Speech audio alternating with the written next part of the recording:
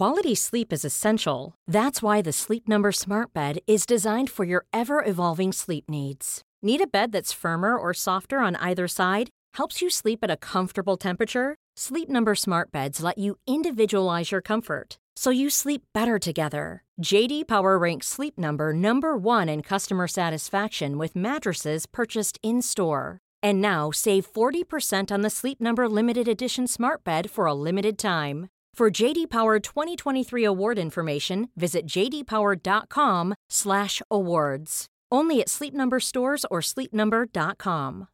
Here's a cool fact. A crocodile can't stick out its tongue.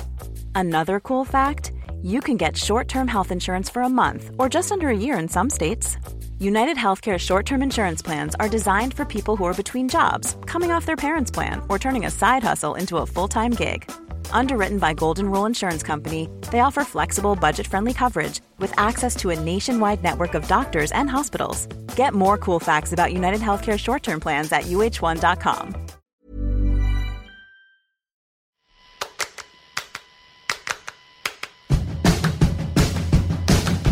Welcome to Unscrewed, the show that knows that real liberation includes sexual liberation. I am your host, Jaclyn Friedman.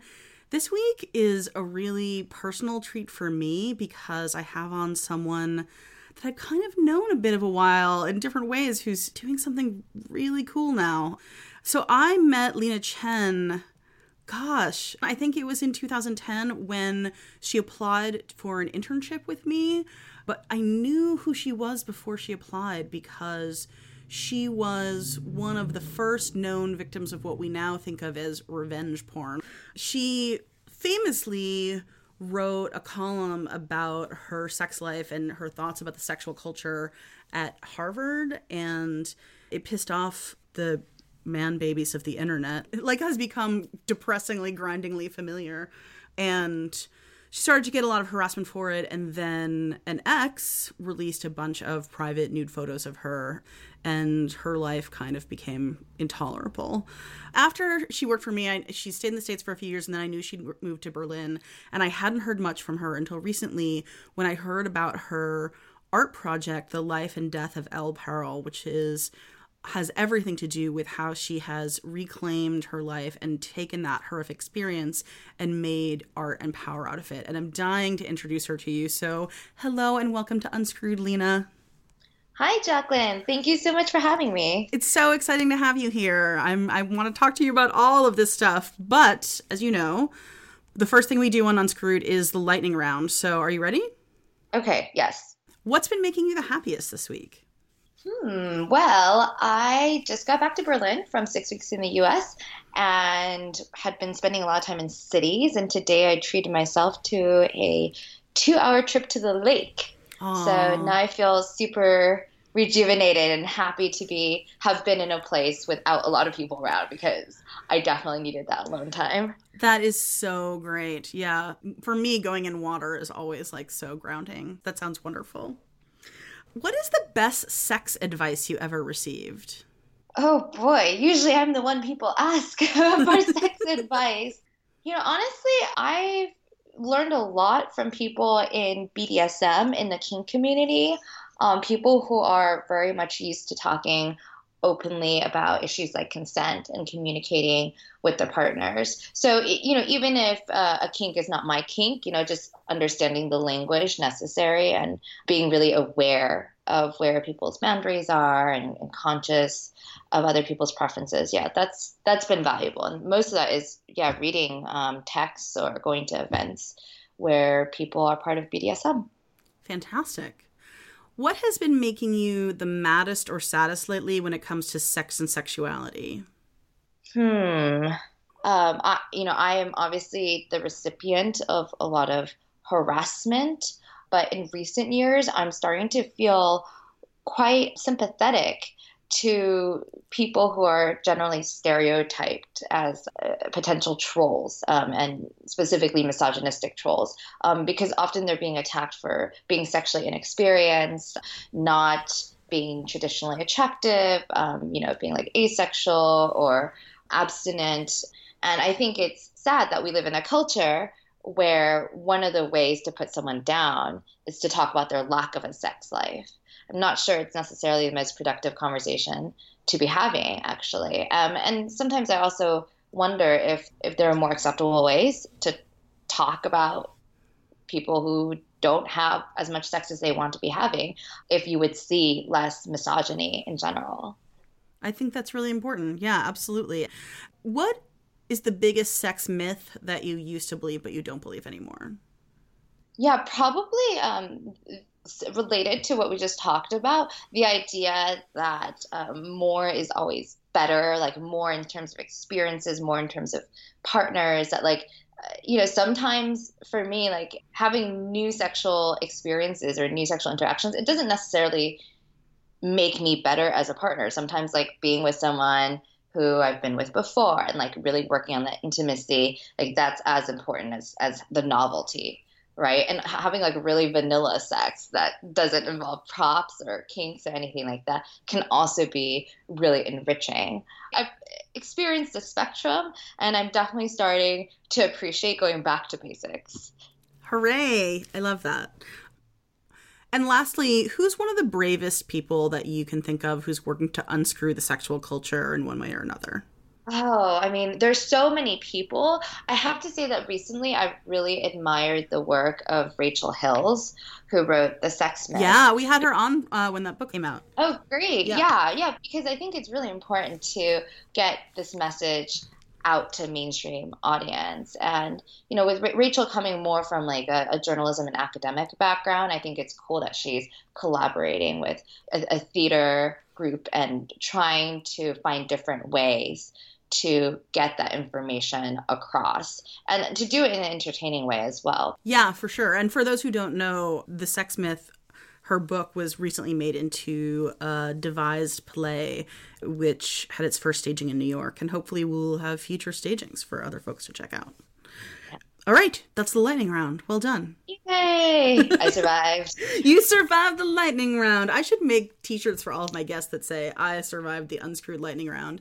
Because it would be so weird. Like, people would be like, what does your t-shirt mean? Okay, Lena, we have so much to talk about. So let's start at the beginning. Maybe for folks who are just coming to your story, can you tell a little bit about your journey of the life and death of Elle Perel in your own words? Yeah.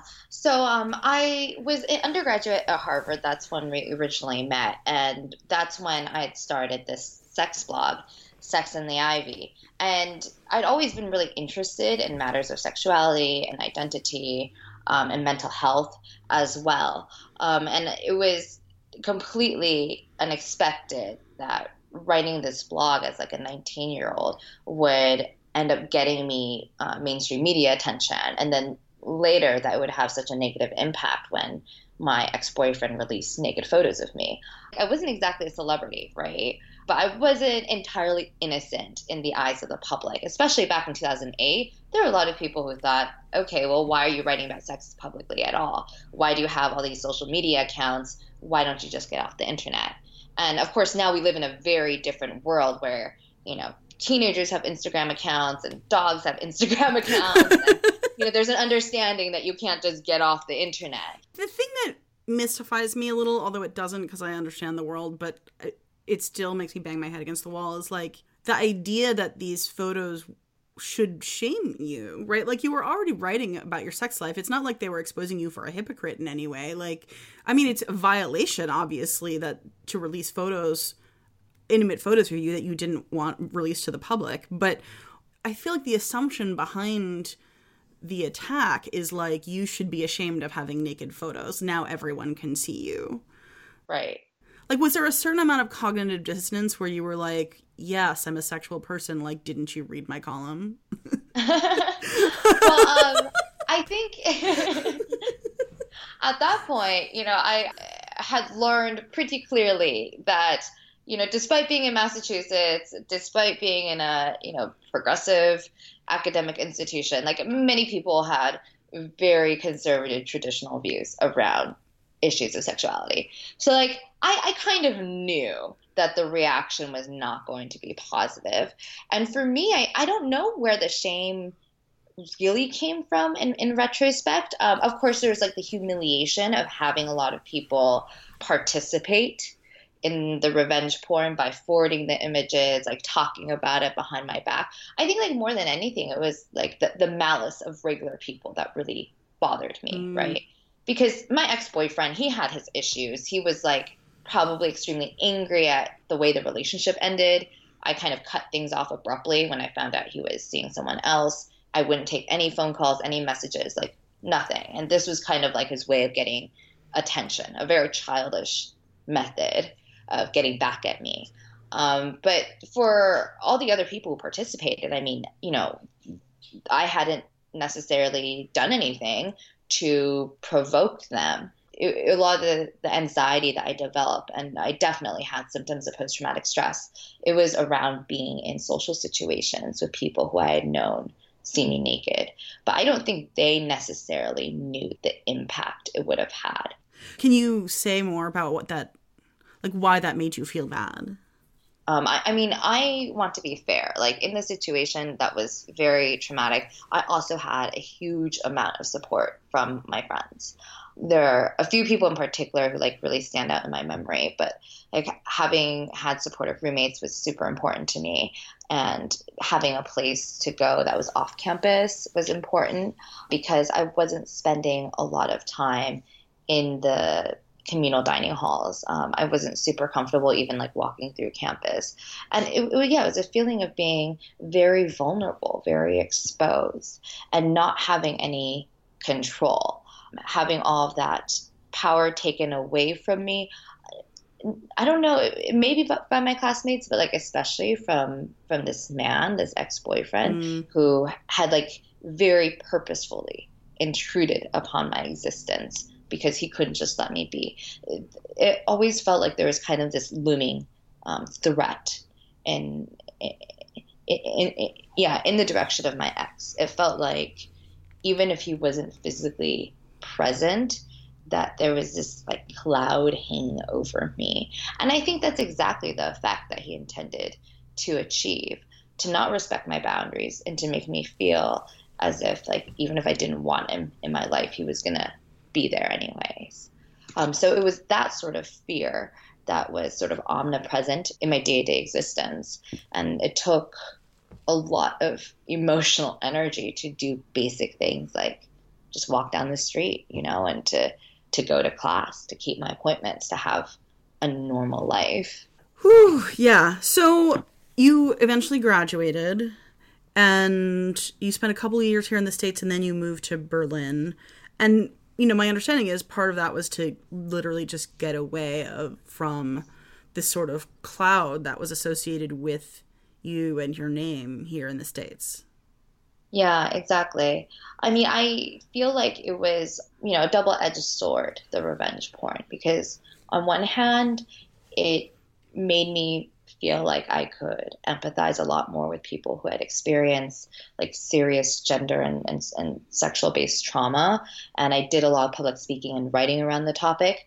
On the other hand, you know, even though I was being contacted by other survivors and there was a lot of mutual empathy going on there, I also felt like I was constantly reliving what happened to me.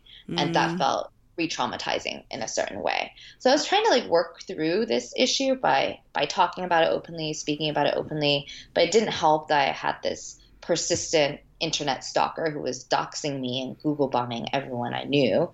And it certainly didn't help that I was still living in Boston, which is, you know, the site of this trauma. So I think I needed a lot of distance from what happened, psychological distance and also physical distance. And so I knew that Berlin would be a much more progressive place, and I knew that it was very friendly toward creative people. So I went on holiday there in 2010, actually, and it was right after my graduation from college, and I knew immediately I wanted to live there. I just wasn't able to make it happen until 2013. So you moved to Berlin, and you assumed an alias. Yes. I became someone new. Can you tell me about how you decided to do that? I wanted a blank slate. You know, like, I mean, realistically speaking, it's impossible. But I thought that having a different name would put a little bit of a shield in front of me, so that if people Googled me, or, if for some reason they might know about my previous life, like I could let all that out in due time. I didn't want to have to talk about the trauma again over and over again. Assuming a different name was also about not being found by my ex-boyfriend, not being found by my internet stalker. At that point, I felt like I was constantly being watched on the internet. So I definitely wanted my privacy. So that must have been so nice when you sort of digitally disappeared. How did that feel at first? Yeah, coming from America, having had very active social media profiles and having blogged, all the time for a number of years, and then getting to a new country after all this had happened, it was the biggest change. I didn't even have a cell phone for the first 6 months that I lived in Germany. I stopped updating Facebook. I just stopped everything. I think I needed the detox, because it was not just that I was feeling stressed in my day-to-day life. My interactions on the internet were also starting to wear down on me. So yeah, I liked unplugging for a while, for a long while. But, it's kind of impossible to escape the internet these days. And if you want to do, creative work, if you want to do activism, it's also a valuable tool. So to do away with it completely, it's kind of a detriment to your career. Right. Can you keep sort of telling about, like, in Berlin, you decided to start nude modeling? Yeah. So it's hard for me to say exactly where I got this idea, but I was thinking about ways that I could reclaim agency over my body and power over my narrative, because I felt like my story had been taken from me and I'd been made into essentially a victim, and I didn't want that to be the end of my story. I was working on a memoir at the time. I was having a really difficult time finishing it. I think a lot of it had to do with not being ready to write about the experiences and not having processed it emotionally yet. But I wanted to create an alias, in part because there were creative projects I wanted to pursue. I didn't know exactly what they would be, but I become really interested in performance art. I was reading a lot about feminist artists who had been working in like the 60s, the 70s, just different women I found inspiring, who had been using art to address many of the issues that I had cared about, and had been using traditional activism to address. So like reproductive health, bodily autonomy, sexual empowerment. I realized that if I don't do activism the traditional way, there are still other ways I could contribute toward this dialogue. But first, I need to feel like safe, and that's why I came up with this identity of Elle Perel. And I also wanted to find ways to start interacting with men again.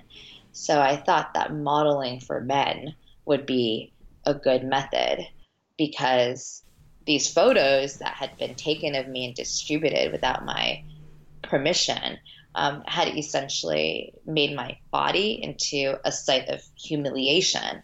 And I wanted my body to be something that I could celebrate, that I could use for a really constructive purpose.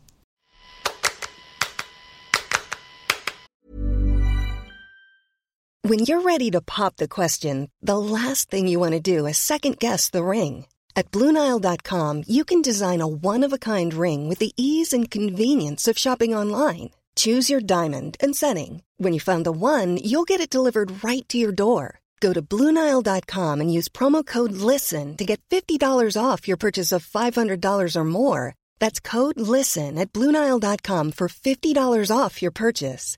BlueNile.com, code LISTEN. Even when we're on a budget, we still deserve nice things. Quince is a place to scoop up stunning high-end goods for 50 to 80% less than similar brands. They have buttery soft cashmere sweaters starting at $50, luxurious Italian leather bags, and so much more. Plus, Quince only works with factories that use safe, ethical, and responsible manufacturing. Get the high-end goods you'll love without the high price tag with Quince. Go to quince.com/style for free shipping and 365-day returns.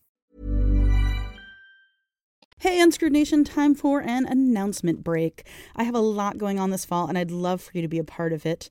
On October 18th, I will be joining Samita Mukhopadhyay and Kate Harding live on stage at the Boston Athenaeum to talk about their rad new anthology, Nasty Women, Feminism, Resistance, and Revolution in Trump's America. You can get info about that event at bostonathenaeum.org.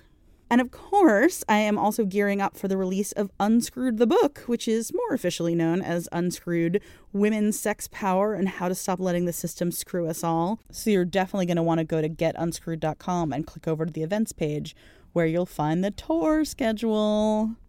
This is just the dates we have so far. More dates are still being planned. So if you don't see your city there, let me know, and I will definitely see if I can make it. The whole tour is being made possible by the fantastic folks at the Pleasure Chest. Since 1971, the year I was born, the Pleasure Chest has firmly believed that everyone has a fundamental right to pursue sexual fulfillment, with boutiques in New York, LA, and Chicago, at which I will be most definitely stopping for tour events for Unscrewed. The Pleasure Chest is committed to accurate, pleasure-based education and offers an array of free weekly workshops through their Pleasure Ed program, which is open to anyone looking to expand their pleasure IQ. Their highly trained and sensitive staff is ready to help you find what you're looking for in a safe and judgment-free environment. Prefer to do your sexy shopping online? Visit pleasurechest.com and browse their diverse range of products and special collections curated by today's top sex educators like past Unscrewed guests Elle Chase and Tristan Taormino, plus Midori, Reed McCallow, and lots more. Check out pleasurechest.com for a complete listing of upcoming events nationwide, and because I got y'all, you can use the code UNSCREWED at checkout and enjoy a free Pleasure Chest lube with every purchase. All right. See you out there. Now back to the show. I have to admit, like, when I saw the Vice piece, I was like, what? Like, were you like, wait a second? Like, she's responding to having her nude images consumed by men by making more nude images for men.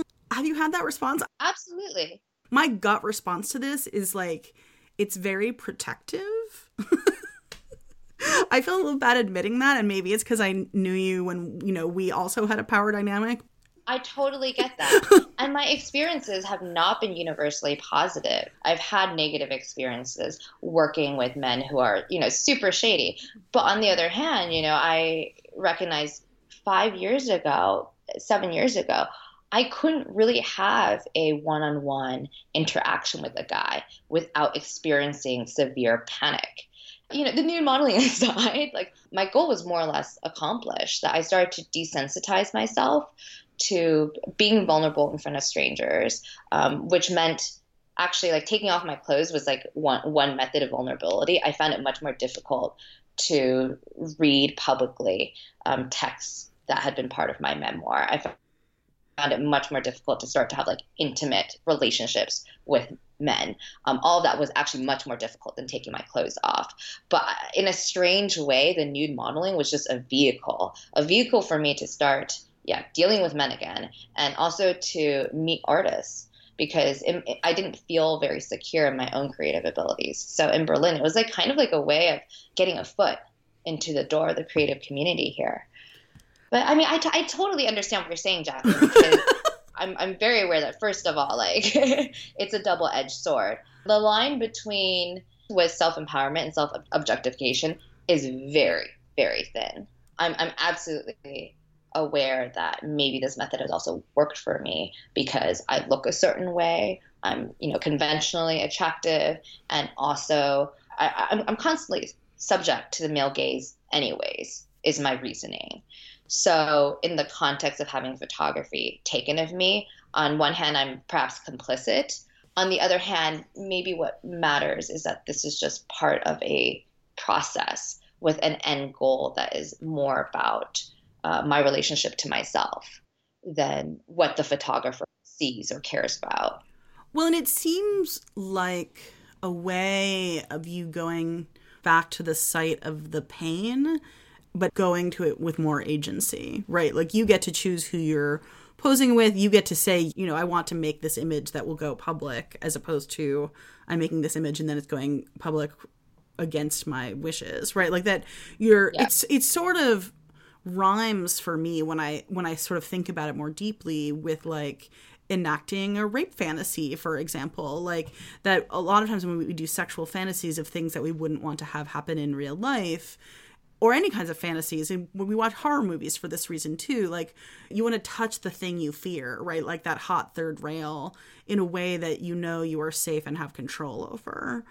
Right. It's a way of sort of catharting the feelings about it and the power that fear holds over you. Am I close? Like, that's how I'm thinking about it. Very, very much so. And I think it also gave me a really useful framework for learning how to assert my boundaries. Because in the context of a photo shoot, you know, the photographer is not supposed to touch you or hit on you or like be in any way, you know, inappropriate. And I actually found it a lot easier to assert myself in situations where, you know, it was a photo shoot and there's a photographer and I can say like this is or is not okay, rather than in my routine, regular interactions with men. A lot of times I have a hard time being like, no, I'm not interested. Can you go away? Like a lot of ego stroking, that sort of thing. And I think many women are prone to that, not wanting to reject someone outright. And I found that like because I had this framework where it's like we are in a artistic relationship and I'm here to do a certain job, I got a lot of practice being like, I'm okay with this pose. I'm not okay with that pose. I, you know, don't want the shoot even to like go over a certain amount of time. Like very simple things that had to do with feeling more confident about my position relative to men and dealing with the power dynamics that I think have plagued like most of my relationships with men most of my life. All of that I get, but I wonder if it still sometimes bothers you, like knowing that for all of your artistic intentions and all of the control of the process, those images still get consumed sometimes in objectifying ways, right? They must. Yeah. No, I'm completely aware of that. And I think it's impossible to escape. You know, it's kind of like the decision for me to wear makeup or dress up in a certain way. You know, like I might be admired by someone who I don't give a shit about what they think, you know, but I'm wearing it for myself. And so that's where I think the intention part comes into play. Like there have also been instances where I know a photographer is going for a certain look or wants, you know, a certain pose or like whatever it is. And sometimes I'll acquiesce just because, you know, he wants that and I'm being paid to do a certain job. I'll just do that. And of course there is a power dynamic involved, but I am lucky enough, privileged enough to never have been in a situation where I felt forced to do something for the sake of money or for the sake of my personal safety. Yeah, it's interesting actually with the modeling because I realize that there are also a lot of men out there who I think are much more respectful than I would give them credit for, because like some of the men who take the most risque photos, the most suggestive photos are the ones who have been most respectful of my boundaries. So learning that fact, I mean, in general, it's made me much more trusting actually, and repaired a lot of trust that was lost after what had happened with the revenge porn and subsequent harassment. That's amazing. Is that what helped you decide to fuse your two identities and sort of come out as Lena Chen? I think it was a matter of time. You know, I couldn't lead the lives separately forever. And I also knew that eventually this El Perro project would make its way into a book or it would become something else. So I did an exhibition in May as part of a series on Asian women artists in Berlin. And that was where I kind of did a big reveal. I had a performance where I was reading texts that were part of documentation over the past 4 or 5 years. And I was stripping at the same time. It was on a public street outside the gallery. Yeah, there's video of it, which we'll put that on the show notes at JacquelineFreeman.com/unscrewed. It's really a powerful performance. Thank you. Did you feel so vulnerable? I have to say the nudity did not feel as vulnerable as reading the writing. I've always felt that way about my writing, that it's the most personal part of me. I would be far more mortified at this point if someone published my diary than nude photos. There's so many nude photos of me on the internet. Like, it doesn't even matter at this point. But I'm very protective of my writing because I think that's like an aspect of myself that no one really has access to, not even my closest friends and partners. So yeah, it was a big step for me also because I knew once the story is out there, I can't take it back. And that people who knew me in the States, who knew me as Lena Chen and had a lot of ideas about who I was based on the person I was then, I mean, they would probably have questions for me. Maybe they would start to see me differently. And I didn't really know what the consequences would be, but I didn't want to hide anymore. And a large part of me moving to Berlin and becoming Elle Perel was, about hiding from this trauma. It was about trying to resolve the trauma, but it was also hiding and delaying the inevitable. Well, but trying to make some space for you to heal before you face the inevitable. Yeah. So what have the consequences been, both in your community in Berlin that didn't know your history and also, in the States? And what has been the response? It's been overwhelmingly positive. Now, maybe there are people out there who are criticizing me and I just don't know about it, but I've been really, really grateful that I've had friends come out to performances. I've had people reach out to me personally, including old readers of my blog who followed my work like literally a decade ago. I've had incredibly positive response, and I think it's really incredible that since the revenge porn happened, that was like in 2008, there's been such a shift in public dialogue. So I've also heard from a lot of people who are, unfortunately survivors of revenge porn themselves. But because there's a bit more awareness about it, they felt comfortable reaching out to me. And that was something that I really lacked back in 2008 because I didn't have an example for what I was going through. Yeah, I mean, you were the first example I'd ever heard. I can't say, and maybe you can or can't, whether there was anybody else before you, but you were one of the first, to be sure. That's what it felt like. It felt very isolating. So now, we can talk about this publicly, and not just people like you and me, people who are kind of like in the know and work around these issues, but regular everyday people. And then like, obviously there's also like lawmakers and people who are trying to work to change the system.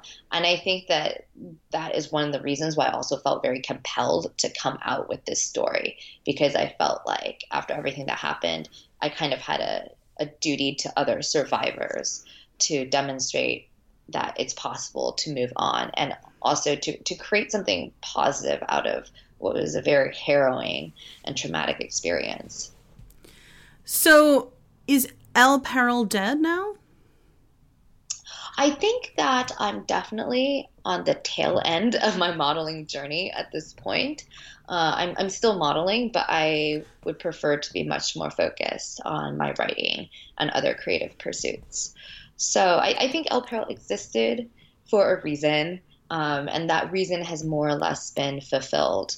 I still go by Elle, though. I mean, like, everyone I know in Berlin knows me as Elle, and it was really sweet. But after I had my show, a lot of people asked me whether I would prefer to be called Lena. The closest comparison I can think of is like transitioning genders. A lot of people were like, well, I don't want to, call you by the wrong name. And several trans friends actually pointed out that, like, they understood what it was like, when you change your name, like it has a very important impact on your identity. And it's like sometimes if someone calls you by the wrong name, like it completely throws you off psychologically. So I was like, this is such an amazing, compassionate response from my community.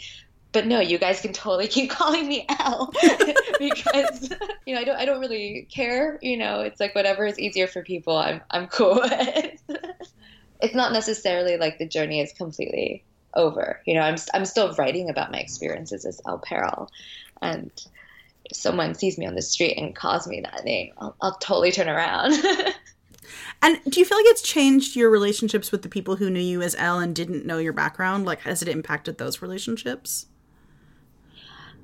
If anything, it's made them richer, because I'd always used the Elle identity to keep a bit of distance, but I slowly started to share parts of my story. I would allude to the fact that I'd gone through something really difficult, and I definitely wasn't hiding it completely, but to go through the whole saga again would take so much time with each individual person. The exhibition was really the first time that people saw the extent of the harassment, and I did that by showing screenshots of some of the comments that people had made. I showed them documentation of my internet stalker doxing me. There was a lot of material like that alongside images of my modeling work and things that they already knew about. And I think bringing it together in the same room was important for them to understand, where was all this modeling coming from and what had compelled me in the first place to even move to Berlin. It gave a lot more context to the type of art I was doing here. It sounds like you've not only created more intimacy with other people through this project, but also more intimacy with yourself. Yeah, absolutely. Absolutely. I think I'm just a lot truer to myself and to my values these days. Yeah. Well, thank you so much for coming and talking about it on my show. Thank you for having me. This has been really lovely. I feel like I'm circling back around because, I met you in the very beginning. Yeah. And, now so much has happened in both of our lives. So who knows? Maybe we'll be having another similar conversation 10 years from now. I would super love that. Although hopefully we'll have conversations in between this time. Yes. So how can people find you and follow your work? Well, I have two websites. One is lenachen.com, which is more about public speaking and activism. And then for my artistic work, they can go to feminanongrata.com, which is FEMINANONGRATA. And if you want to see my modeling work, it's on elleperel.com, but it's not safe for work. And also on Instagram. Yeah, you can find me on Instagram under elleperel. And you should. It sounds interesting to you. They're really beautiful shots. I love when they show up in my feed. Thank you. They often come with some of your writing. Yeah, I do share parts of my writing on my Instagram, which is a strange platform to be sharing writing on. But, I figure I'll be a renegade. No, there's these beautiful little visual poems. I love them. And you can find me also on Instagram at Jaclyn Effable. You can find me on Twitter and Facebook, JACLYNF as in Friedman. You can find all my work, including upcoming events and all the stuff about Unscrewed the book, as well as book tour dates and all that good stuff at jaclynfriedman.com, JACLYNFRIEDMAN. You can find this podcast wherever fine podcasts are available. Apple Podcasts, Stitcher, Acast. While you're in there, make sure you're subscribed so you don't miss an episode. And please, please leave us 5 stars. Leave us a 2-sentence review. It makes such a difference and it warms my heart. It makes me so happy when people do that. People have been doing it lately and it's been so great. And the world is full of shit. So do a small happy thing. Unscrewed is produced and edited by yours truly, Jaclyn Friedman. Our in and out music is by the Pink Tiles, and our cover art is by Nicole Dodonna and was developed in collaboration with The Establishment, who also developed the sound cues. Until next week, I'm wishing you safe and happy sex lives.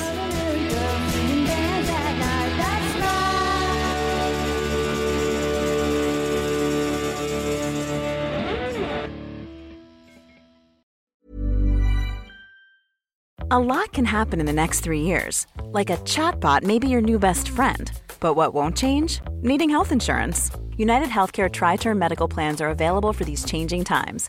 Underwritten by Golden Rule Insurance Company, they offer budget-friendly, flexible coverage for people who are in between jobs or missed open enrollment. The plans last nearly 3 years in some states, with access to a nationwide network of doctors and hospitals. So for whatever tomorrow brings, United Healthcare Tri-Term Medical Plans may be for you. Learn more at uh1.com. Planning for your next trip?